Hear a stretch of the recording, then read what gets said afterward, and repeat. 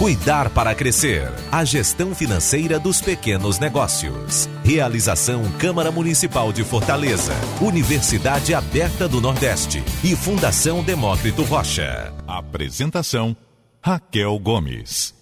Olá, muito bom dia. Sejam bem-vindos ao primeiro programa Cuidar para Crescer de 2022. Você certamente conhece alguém que está empreendendo, que enfrenta ou que enfrentou alguma dificuldade em organizar as finanças da empresa. Então, hoje e nos próximos 2 programas, nós vamos debater os caminhos para colocar as finanças em ordem e, assim, impulsionar o seu negócio. É o projeto Cuidar para Crescer, que na sua agenda, na sua segunda edição, reúne uma série de conteúdos sobre gestão financeira e um curso voltado para pequenos negócios, com videoaulas, e-books e também podcasts. Para ter acesso a todo o conteúdo do projeto, você acessa fdr.org.br/Cuidar para Crescer 2. Hoje, o nosso assunto, como organizar as finanças de um pequeno negócio. Para debater um pouco esse tema com a gente, eu recebo virtualmente o Randal Mesquita. Ele é especialista em contabilidade e é coordenador de conteúdo do curso Cuidar Para Crescer. Bom dia, Randal, seja muito bem-vindo.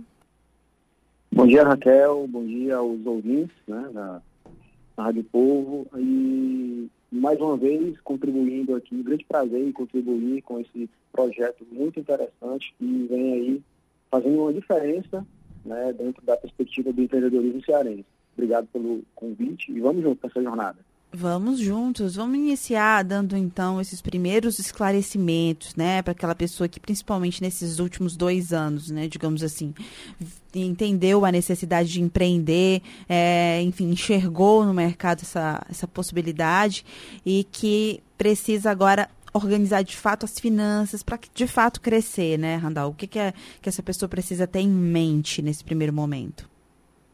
Bem, Raquel, o próprio nome do nosso curso, o nome do projeto em si, Cuidar para Crescer, diz muito sobre a nossa proposta.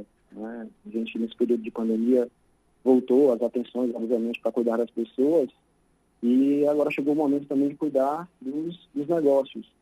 E a nossa proposta de curso é cuidar dos negócios, sobretudo dos negócios que nós chamamos de empreendedorismo domiciliar, empreendedorismo doméstico. Muita gente teve, redução de contrato de trabalho, foi desligado das empresas e houve a necessidade de empreender.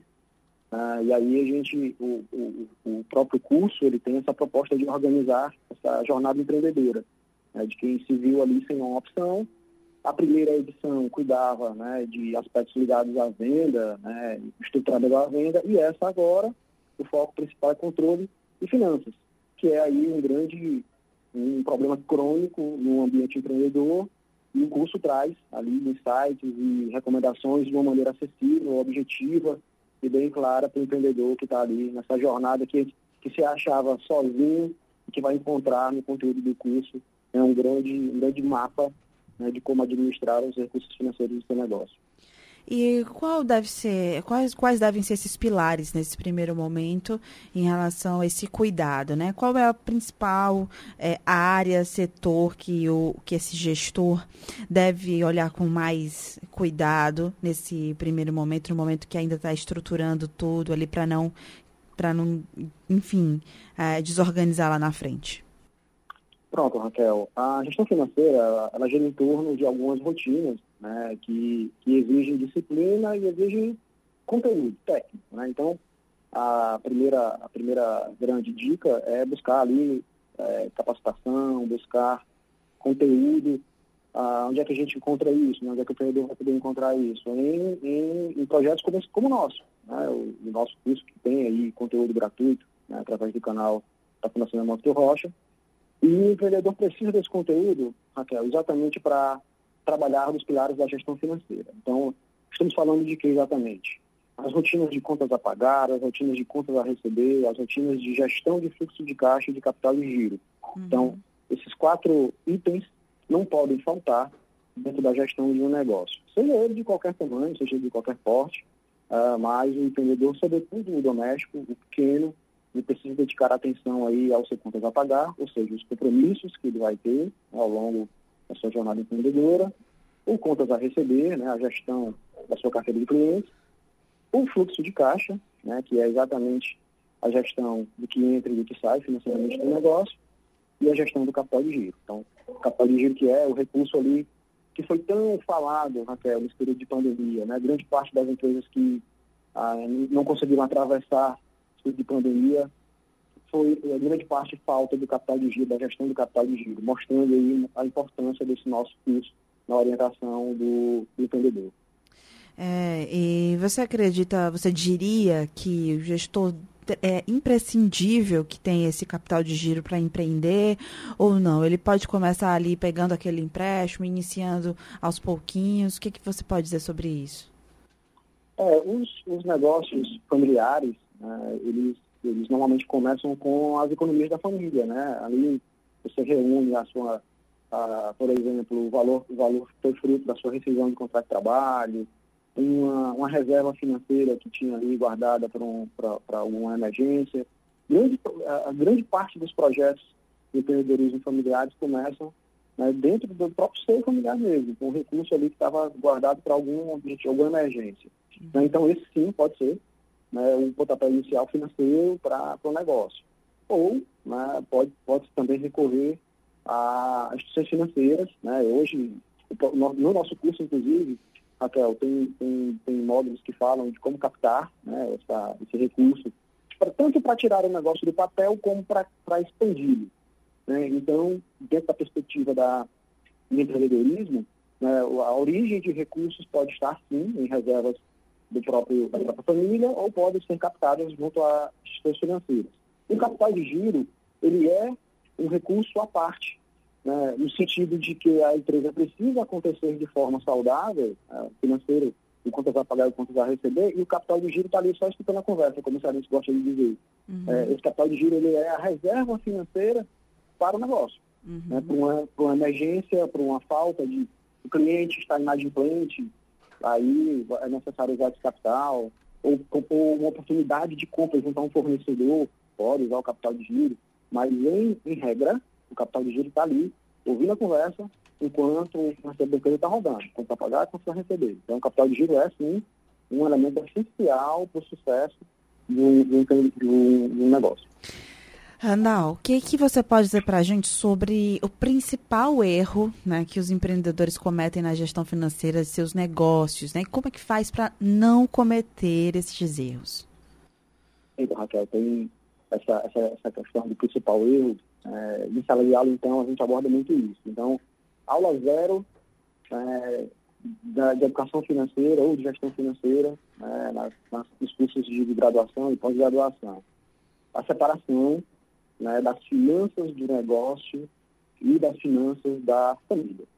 Essa é a primeira grande orientação e o erro mais recorrente, se é que podemos dizer assim, dentro do início de um projeto empreendedor. Porque como a conveniência, né, daquele negócio está nascendo dentro do ambiente familiar, naturalmente a gestão dos recursos financeiros acabam se confundindo ali. Então, a primeira grande tarefa, né, e o primeiro grande desafio do empreendedor, no que diz respeito à gestão financeira, é conseguir separar isso. E aí, como fazer? Aí requer disciplina, paciência, sobretudo, né, em mensurar ali, identificar quais são, né, os compromissos da família, né, e separar aí os compromissos do negócio. Então, começa daí, né, a gestão financeira de um negócio.